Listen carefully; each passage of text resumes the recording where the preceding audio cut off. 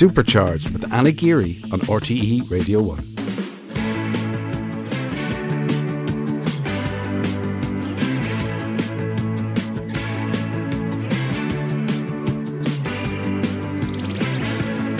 Hello and welcome to the show. I hope you're having a lovely weekend wherever you are. Now this evening, it's a big show. We are going to open up an important conversation.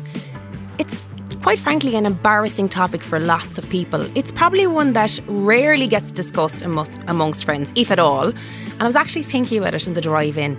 I chat with my friends about most things, but we've never chatted about this. And this is something that can happen anyone at any age. It's something that can affect us when we least expect it.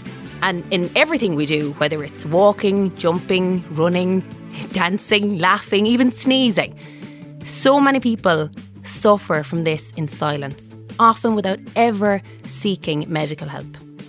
I'm talking about urinary incontinence. Now, if you don't know what that means, it basically means passing urine without meaning to. And this can have such a significant impact. You know, I'd actually go as far as to say a devastating impact, having heard some stories during the week, on the quality of people's lives, whether it's on their confidence, on their mental health, their ability to exercise, or even to socialise. And I put up a poll during the week on my Instagram page. I was asking people, had they ever suffered from bladder leaks or incontinence before? Thousands of people got in touch. And a whopping 88% out of 100 admitted it was something that they have experienced, because it does restrict people from living their lives. If you are experiencing it, just know that you're not alone. And I really hope today we can provide some advice and help for you. So many people have been getting in touch about their stories. It is a mortifying issue. And there's no way I could go out on a golf course if I knew there wasn't a loo or bushes or trees. And it's even gone to a stage now where I'm kind of not going to weddings. I don't want to live like this for the rest of my life.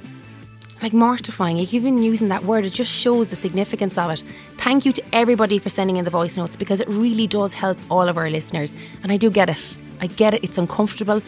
We don't like to talk about things like this, but that doesn't mean we should ignore them, because on shows like this, on Supercharged, we want to normalise these types of health concerns and to remove the stigma. So this evening, I'm actually going to chat with a consultant urologist in the show about the different types of incontinence, what to be aware of, like the early warning signs, the importance of early intervention and the treatments as well. Could you imagine the stress every day of having to live with incontinence? And I know, we all lead stressful lives and there's things that we have to cope with.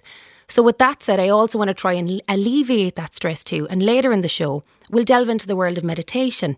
We'll address some of the misconceptions actually about what we think meditation is or isn't, but also about how meditation can actually help us.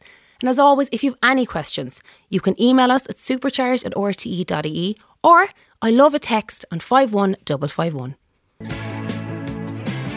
Supercharged with Anna Geary on RTE Radio 1. Now, a few years ago, the MAMI study of maternal health highlighted that over 51% of women reported having urinary incontinence after giving birth. This is such a common experience for so many of you who contacted me during the week. And also for Naomi Connolly, who joins me now. Naomi, welcome to Supercharged. Thank you for coming in. When did you start to have urinary incontinence issues? After I had my second child in 2011, it was quite a speedy delivery. I did make it to the hospital, and I noticed a little while afterwards that I was having some issues with leakage. And if I moved in certain ways, I was doing Pilates as well. So I noticed if there were certain movements that I made that I might leak a bit.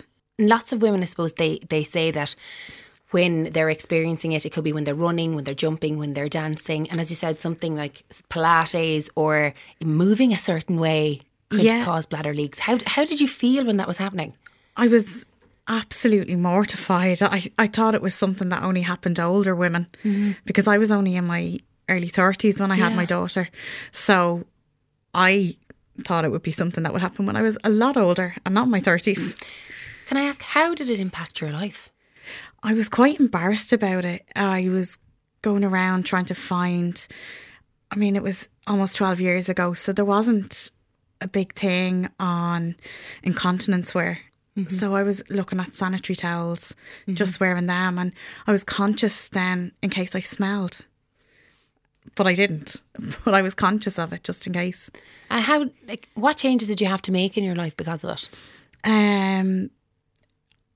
I was limited to what I would do and where I would go. I had an issue once where I felt okay. I went to the shop and all of a sudden I felt the urge to go.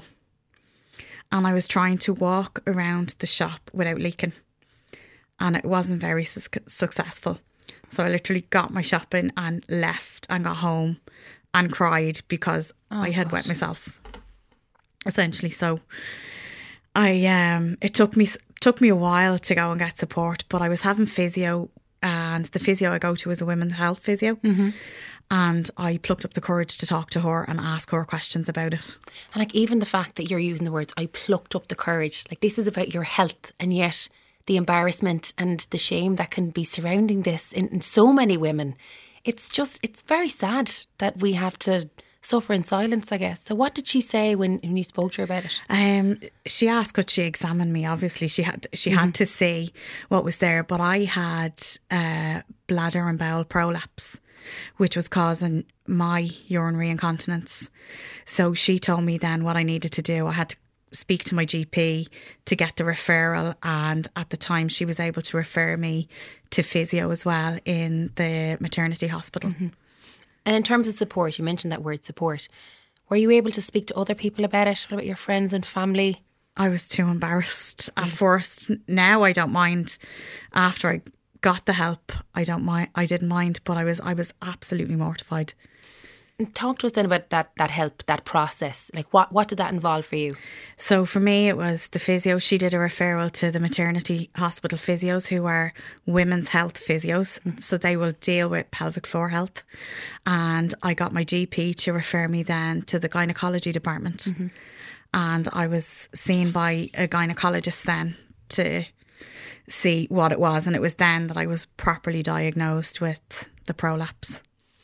And what happened then from there, in terms of treatment? Did your incontinence get worse? How did you manage it? So I had quite a few sessions of pelvic floor physio. So that involved the physiotherapist having to physically palpitate the pelvic floor muscle. Wow. As well, and there was ultrasound used as well. It was quite intensive, and I was having that done. I spoke then to the gynecologist, and they asked me, was I finished having children? And I wasn't 100% sure. So they didn't recommend surgery. But what they did offer me was a pessary that would hold my organs in place to help relieve the prolapse. So was that like a procedure you had to have done to insert it? Yeah, it was done. I went into an outpatient's appointment. It was like a plastic donut kind of ring that they just put inside. To support the muscle, yeah. Wow. And I was having the physio then as well. And once you decided that you were finished having children, was it at that point, did you get surgery? It was then that when I knew I was finished, that I was put on the list for surgery. And how long was this timeline then, from the time you discovered the leaking and from the time you sought help? So it was 2011 when my daughter was born, and I'd say it was probably about 6 months after that before I asked for help.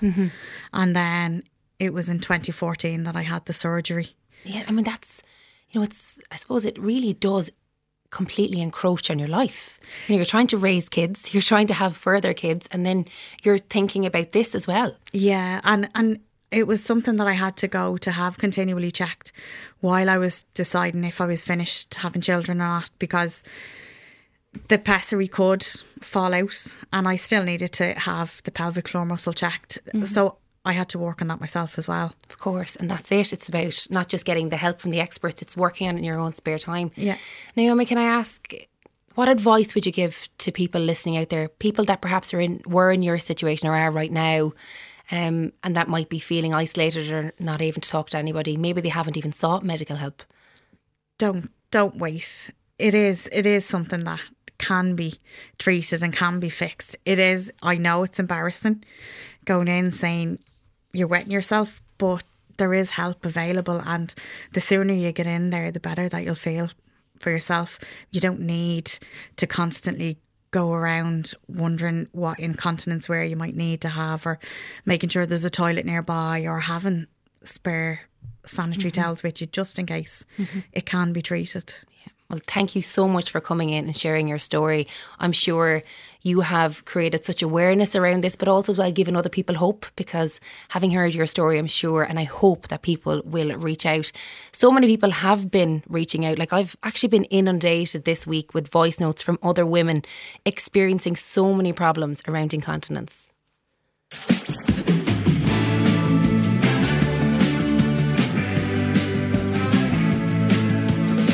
Hi Anna, it's Maureen here. I have to say I do find this subject very embarrassing because it impacts on my everyday life. I'm a golfer, for instance, and there's no way I could go out on a golf course if I knew there wasn't a loo or bushes or trees. I spoke to my GP about this, and she told me that she would send me for an abdominal ultrasound scan and that I would need a full bladder.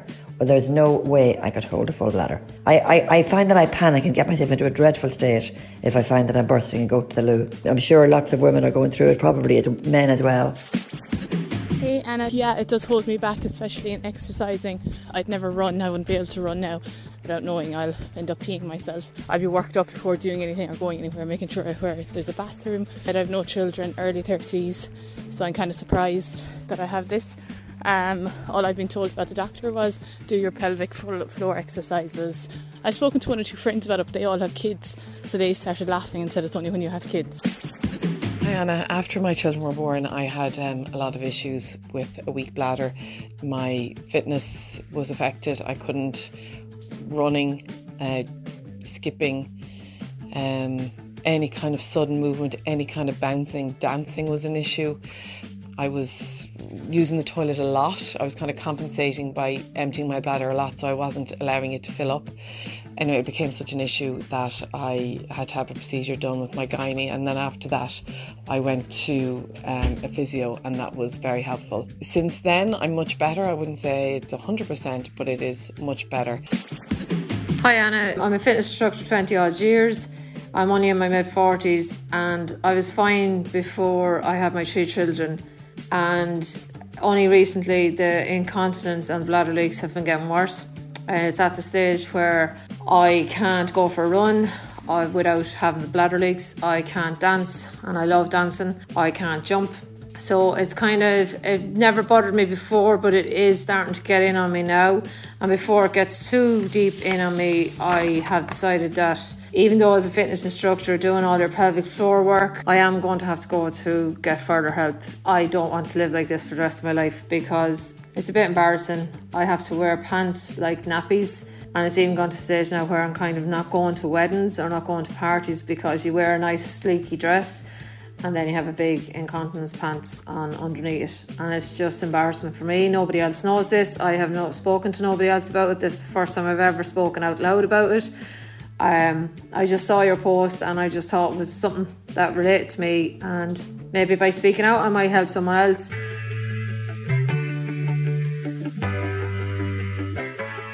That is just a snippet of what we've heard, and we'll hear a few more later on in the show. And I can actually also see some texts coming in about pelvic floor exercises to help with incontinence. And lots of us don't even know how to do them. And we actually were talking to a pelvic physiotherapist before on our sex episode in last series, Leah Bryans. And I'm wondering, maybe we could get her on the phone just to give tips about basic pelvic floor exercises. I'm looking out here at my producer, John. I think we need to make it happen. We'll try and get her during the break.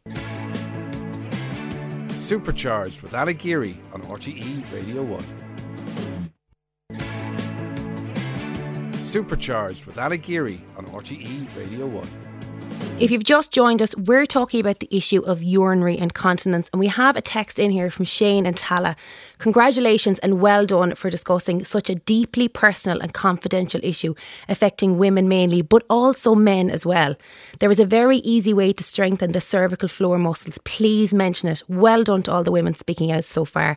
Shane, thank you so much for getting in touch. And it's not easy to talk about this stuff, I know that, but the more we talk about it, the more we take away the stigma. So keep those texts coming in on 51551. Now, before the break, I did say we were going to try and get Leah Bryans on the phone, and thankfully she picked up, and Leah Bryans of Leah Bryans Physiotherapy in Kilcool, County Kildare, is on the line right now. Leah, how are you doing? Hello, Anna. I'm very well, thank you. Thank How are you. you? Thank you for calling me. You're very welcome. Thank you for jumping on last minute. A lot of people are texting in about pelvic floor exercises, and I quickly wanted to ask, where did they start? What can they do? Well, yeah, do you know, it's tricky because we reckon only about a third of people can do it with a verbal instruction. So I'll try my best to teach you with only words. Mm-hmm. And I would say, if you're struggling, go and see a physio, because we can use loads of different things to help you. So first I say, imagine that you are a man, okay? So no matter what your gender, imagine you have male anatomy. And I want you to imagine now you're walking into freezing cold water. The freezing water is coming up your legs, and I say to you, lift the boys. So kind of lift your dangly bits up inside of your body. And we'll go one step further, and I'm going to say to you, shorten your penis. And now let it all go again. So I know that was quite out there language, but it's a visual concept, and it helps you really connect to the pelvic floor muscle and right up to the bladder neck. So the instruction again is lift the boys and shorten the penis. So that gets this nice contraction right to the front. I'm trying to do it myself right now, actually. It's this squeezing sensation almost. Yeah. So the trick is that you can do that little action. You feel that little lift and draw in your pelvis, but you don't squeeze your bum cheeks. You don't hold your breath. You don't lift your eyebrows and make funny faces. So you try to keep it subtle. No one else should know that you're doing it when you're doing it correctly. And how long should people be doing this for? So we recommend you do it 2 or 3 times a day. And each time that you do it, you try to do some where you just lift and let go, lift and let go, lift and let go. Let's say 10 quick ones like that. And then you might try 10 where you hold for a little bit longer. So you lift and you hold for as long as you can, maybe up to 10 seconds. But remember, don't hold your breath. So if you feel like you're just sitting there holding your breath and maybe the muscle let go, just stop, relax. And try again. Research has shown us that if you practice that 3 times a day for 3 months, your muscles will get stronger.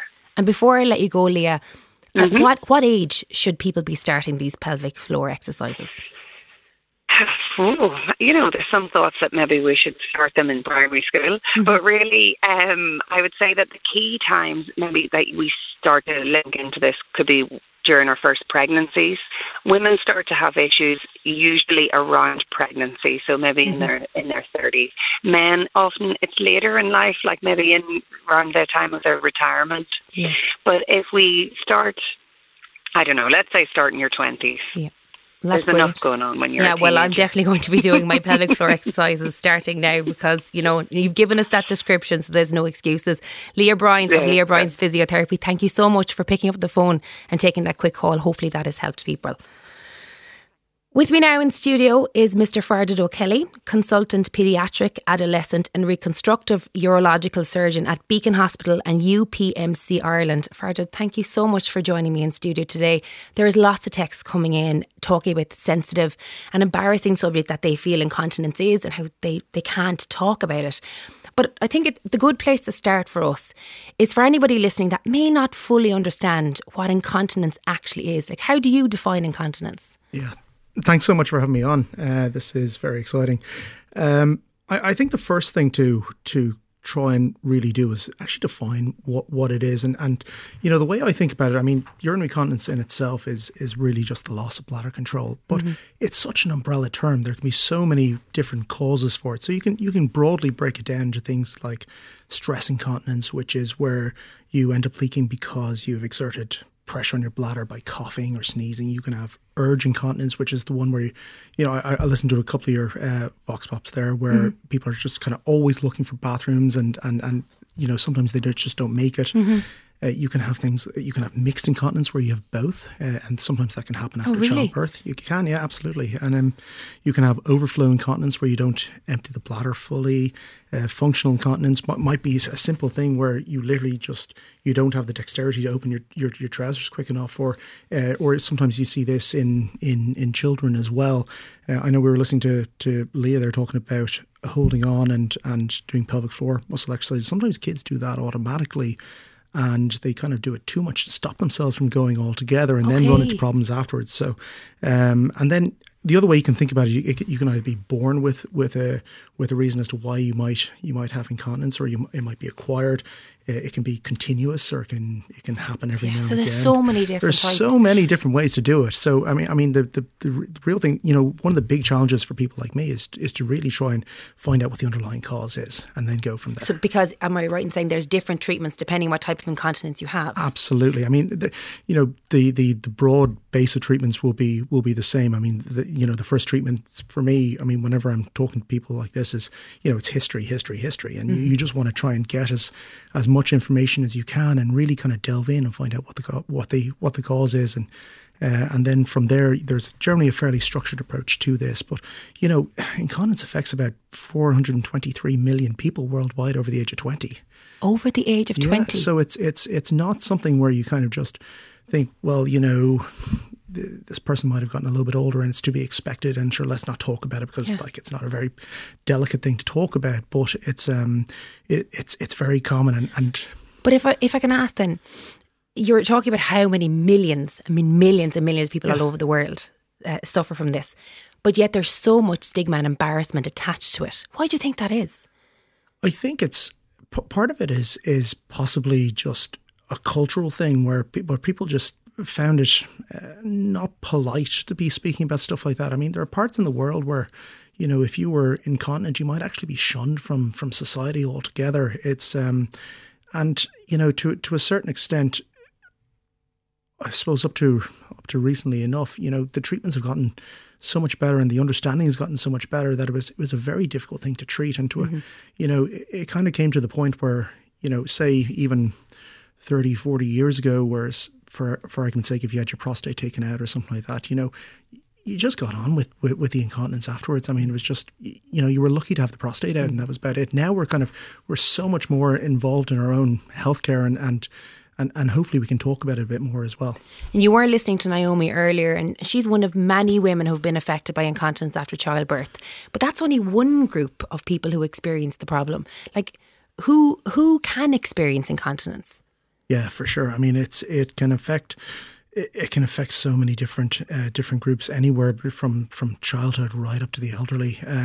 It can affect people who might have underlying congenital issues, such as things like maybe spina bifida or something like that, where you're just trying to manage things. It can happen in children. I see a lot of children in my clinic who come in who have wetting issues. Sometimes they don't even present with wetting. Sometimes it's the first time the parents are hearing about it is when the child's telling me in the clinic, because they've come with urinary tract infections or abdominal pain or something like that. So it's it literally can happen to anyone, to be honest, and it is very, as you said, it maybe not so much socially anymore, but personally it's very stigmatizing to people as well. We actually got a message in here as well. Can I ask, is it normal for teenagers to still wet the bed? My 14-year-old is still wetting the bed a few times a month, and who can I see about this?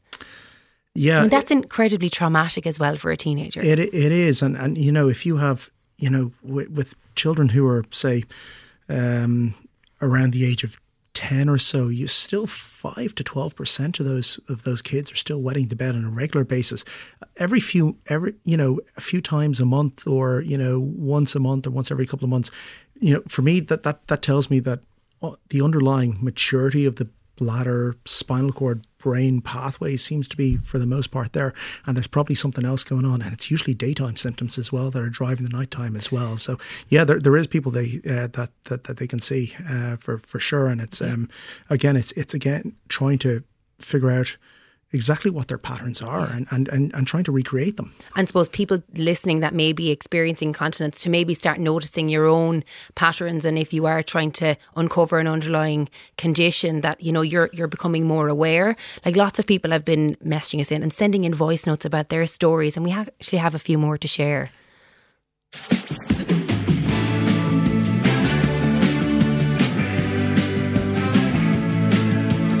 Hi Anna, just in response to the topic today, it affects every single aspect of my life. Something simple as pulling up a pair of jeans, running up and down the stairs after 4 kids, nearly 40, currently under a male consultant, and basically was told at my last appointment couldn't be as bad as what I'm making it out to be at all. Hey Anna, in relation to the bladder leakage, I'm 36 years of age, I'm after 1 baby, and I actually can't drink anything if I'm heading for a walk or if I know I'm going somewhere in particular. I also can't jump or skip or, you know, do normal things like mums would do, you know, heading out on the trampoline and things like that. I suppose I had a baby in COVID times and there was no actual support there for new mums in relation to this. It was kind of a paddle your own canoe kind of scenario. I have touched base with my GP on it. Now I have found if I drink more water, my problem tends to go away. So if I drink 2 litres of water a day, my issue kind of resolves a small bit, but I'm still very conscious if I'm going anywhere at all that I know I won't be near a toilet. Hi Anna, so I have been dealing with incontinence issues for over 20 years. It started when I was in my early 20s, where I would get a massive urge to pee and sometimes didn't make it. So I went to a urologist and had my bladder stretched. And fast forward a couple of years, I've had 4 kids. My pelvic floor is fine, but I am now suffering with a thing called urinary stress incontinence. I'm going to be doing a test called a urodynamics test next month. It is a mortifying issue. It's not something that I have spoken to my friends about because I think it is still quite a taboo thing to be someone in their early 40s to be wearing incontinence product. I'd say an awful lot of people are in the same boat as me. Hi Anna. So I would find that leaks etc. would affect how I play with the kids. If I run after them, I might have start a bit of a leak. I have to make sure I have a pad on, or make sure I go to the toilet properly before I do something that I know that will be active. I did speak to a nurse when I was getting a smear test before, and she just mentioned about doing the exercises. So just wondering, is there any alternative or what advice you would give? I mean, it's heartbreaking listening to some of those people, particularly when they're saying that, they may be feeling ignored or that there isn't help out there. And I know we're going to get to some of the treatments that can help people, and I really hope they do.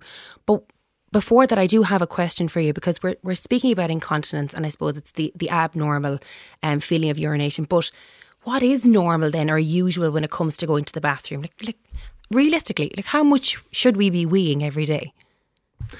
Yeah, that's a great question. And it's you're right. It's heartbreaking listening to those people talk about this stuff. I mean, the advice that I usually give is that ideally we should be peeing somewhere between 6 and 8 times a day. And in general, if you take, if I'm dealing with kids as I do on a daily basis, I kind of work out their bladder capacity based on their age. Mm-hmm. But as a ballpark, your bladder capacity is somewhere around 450, 500 mils, give or take.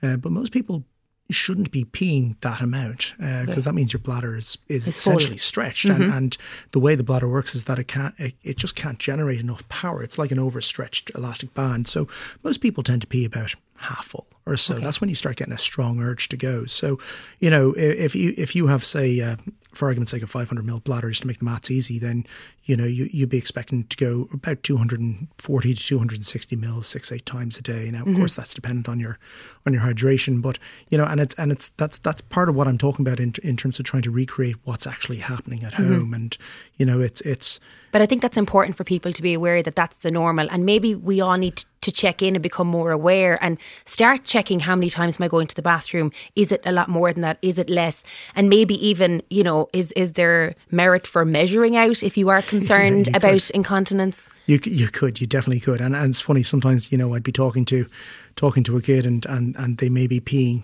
twice a day, and then you're saying, oh, right, okay, that seems a little bit on the low side, let's measure this. And then, mum would pipe in kind of going, oh no, it's fine, that's what I do. Okay, so so they don't realise the problem because it's what's happening. Absolutely. I think, yeah, so then, becoming aware of it is very important. I do want to move on because a lot of people are meshing in with the question, how can incontinence be treated? Can it be treated? What's the starting point for them? It can.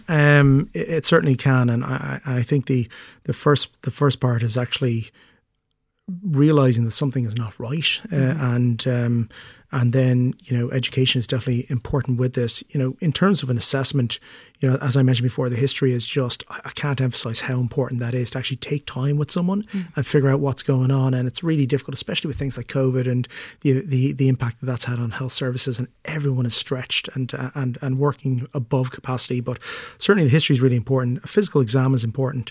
You can do urine tests, and one thing I often do is a thing called a Euroflow test, which is basically just measures flow rates. You pee into a fancy toilet, and it can just measure the speed and how much urine is coming out, and it's completely non-invasive.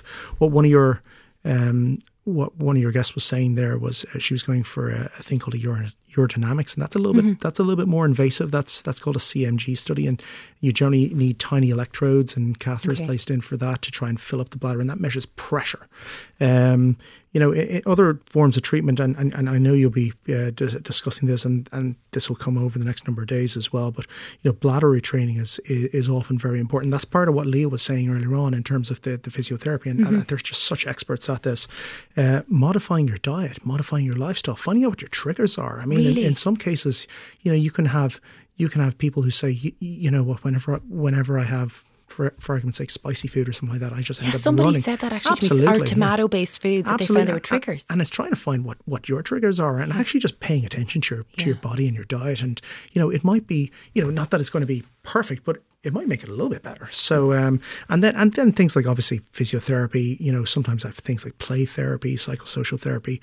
There's medications you can take, the devices. Someone mentioned a pessary earlier on, and then you can move all the way up to surgery. So moving and speaking to your GP or to your physiotherapist would be a really good place to start. Absolutely, 100%. So you kind of, again, you've shows like this where you're just increasing awareness, and that's just so critical. And then, there are things like schools that you can get advice in schools. There's websites, there's webinars, there's various websites. Things like oab.ie, bladderandbowel.org, that they all exist. Great. You can speak to obviously your primary care practitioner, GPs, nursing specialists are very skilled in this area.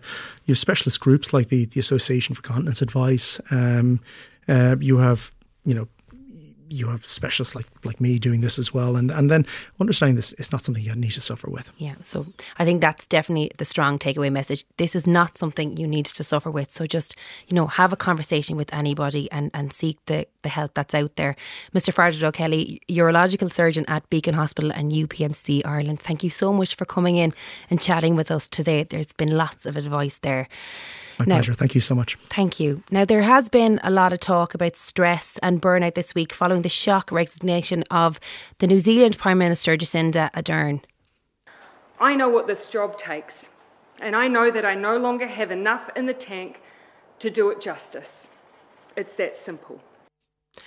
So next, we're going to be talking about something that, while some people might view it as a bit airy-fairy, it can actually help to combat and reduce stress. So stay tuned, because it might just change your life.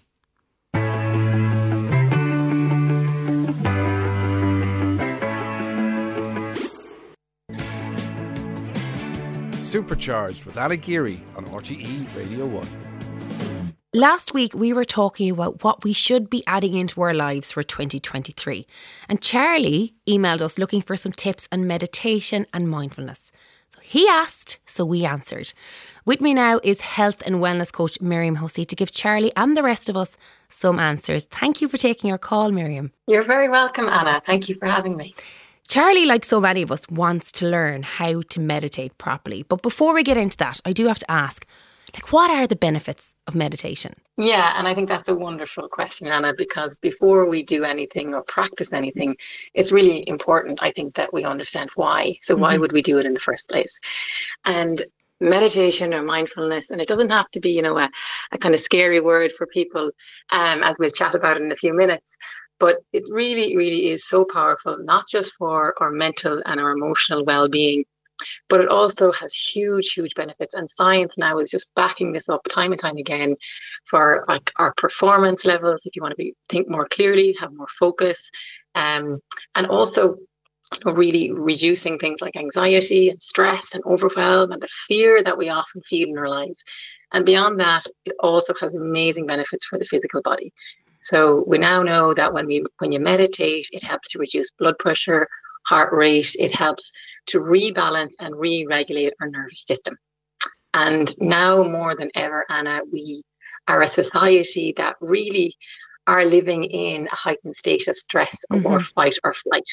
And that really is when our nervous system gets knocked off balance and we go into what I call the red zone, which is we're on the go all the time. We're busy. We've a million different tabs open in our mind. If you had a laptop open with all the tabs or the same on your phone, it drains the battery much quicker and it doesn't function as well. And we're similar to that. And the more tabs we have open, the more anxiety we feel, the more overwhelmed and stressed we are. So when we are knocked off balance and our nervous system is out of balance, all the other functionalities of the body also get pushed out of balance. So things like our digestive system gets compromised, our immune system gets lowered, the hormones of our reproductive system are also affected, and our heart rate and our breathing. And, I think we all have experienced, if you're feeling stressed or anxious, you would know that you start to breathe more quickly, quite rapid. You tend to get sweaty, you get physical symptoms, as well as the emotional symptoms that we feel. And meditation or mindfulness is one of the most powerful tools that we have to help recenter and rebalance our nervous system. So then, we're hearing all these benefits and I suppose the importance of keeping our nervous system in check because it has a knock-on impact, and we know that meditation can help that. So then, why do you think meditation is often disregarded or, treated as a bit woo-woo by some people? I think, to be honest, because, we have this perception that in order to meditate, you have to be sitting easy cross-legged in an orange robe with the shaven head up in the Himalayas mountains, and that's kind of the perception that we may have.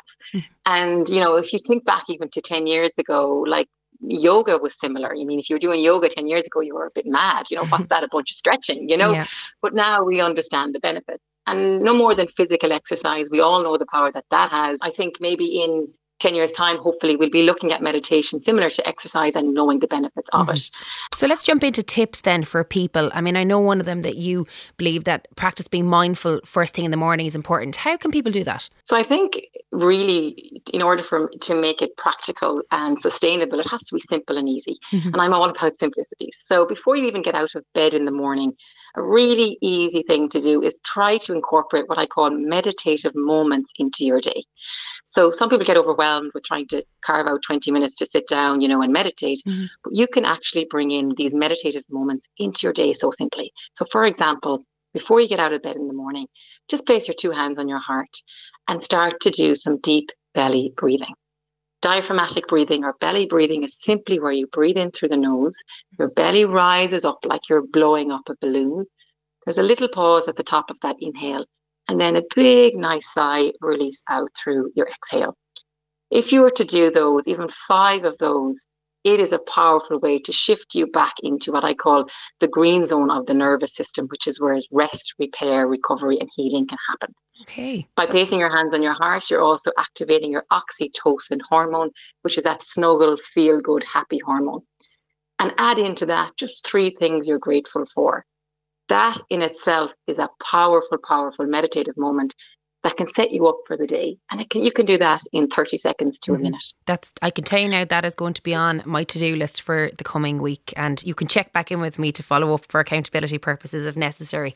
Can I ask then, you believe the starting point for meditation, taking the first step can often be the hardest. So what would you advise is the starting point?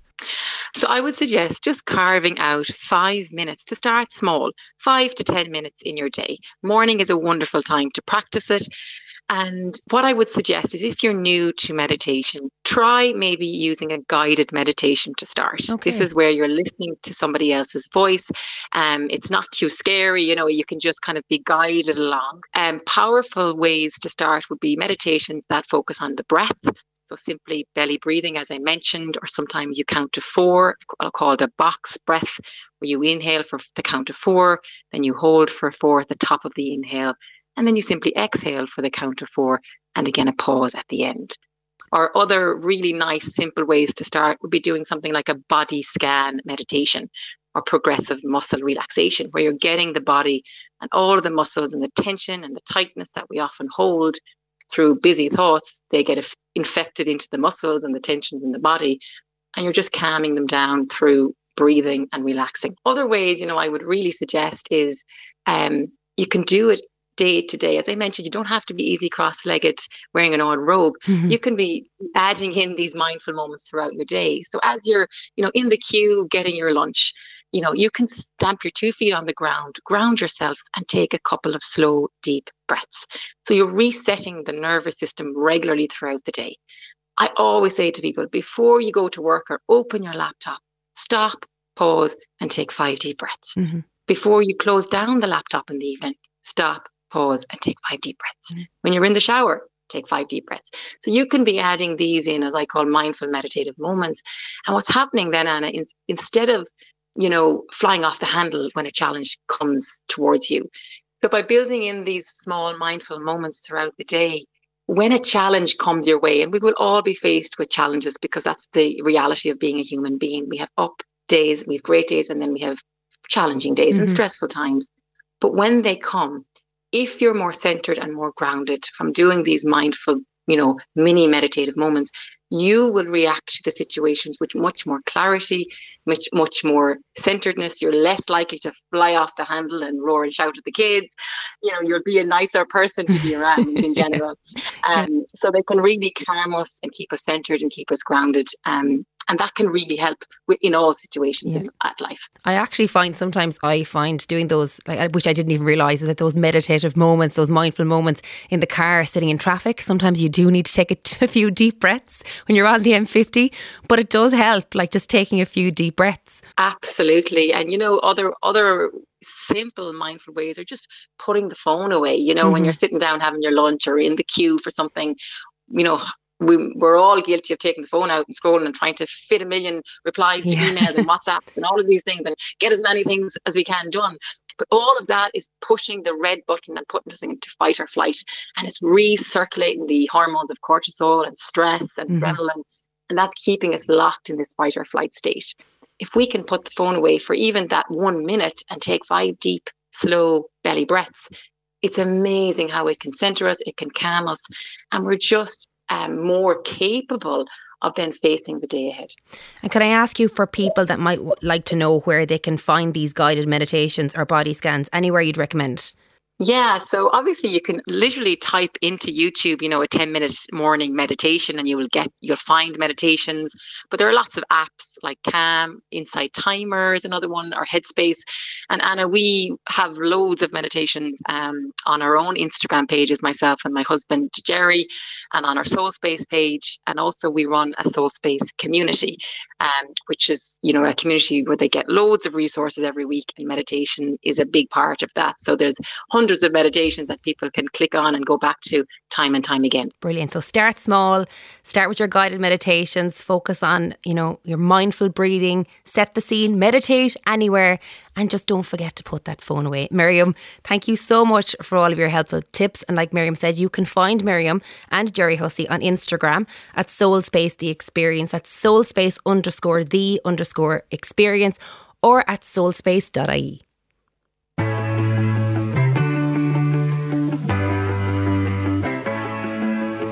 Time now to take a look at some health news, and back to give us her knowledgeable insights on some of the latest health and medical stories is health and medical journalist Danielle Barron. Danielle, welcome back to the show. We're going to dive straight in because I know you have plenty of stories for us. What is your first story?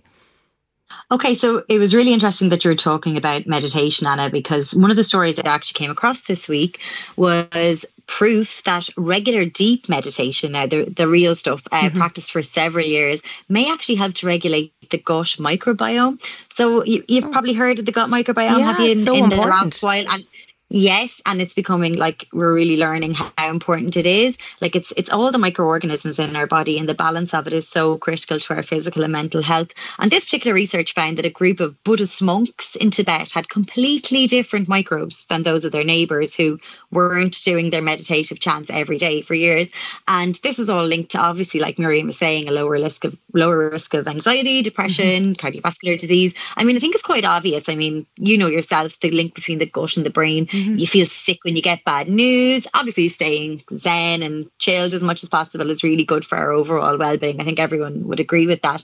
But there's actually so much research going on in this, and UCC has a really good program on this of research, and one of their studies actually found that your diet can impact your stress levels. So it kind of goes the opposite way as well. So, you know, this link between the gut and the brain, you know, goes both ways. It's obviously really critical, and knowing more about it just means we might get better treatments for more physical and mental health conditions. Yeah. So for people that might be skeptics of meditation, well, there you go. There is a bit of science to back it up. Now let's move on to mental health. What are chatbots and how are they helping? Okay, so this is I think this is fascinating because, you know, AI, it's coming into everything, and mental health is not immune to its powers. But we've all encountered chatbots in the last few years. You might be trying to access customer service on a website, and a little window, you know, pops up. Can I help you with that? You might think you're talking to a person. I know I probably did. I was a bit naive, but it's actually artificial intelligence.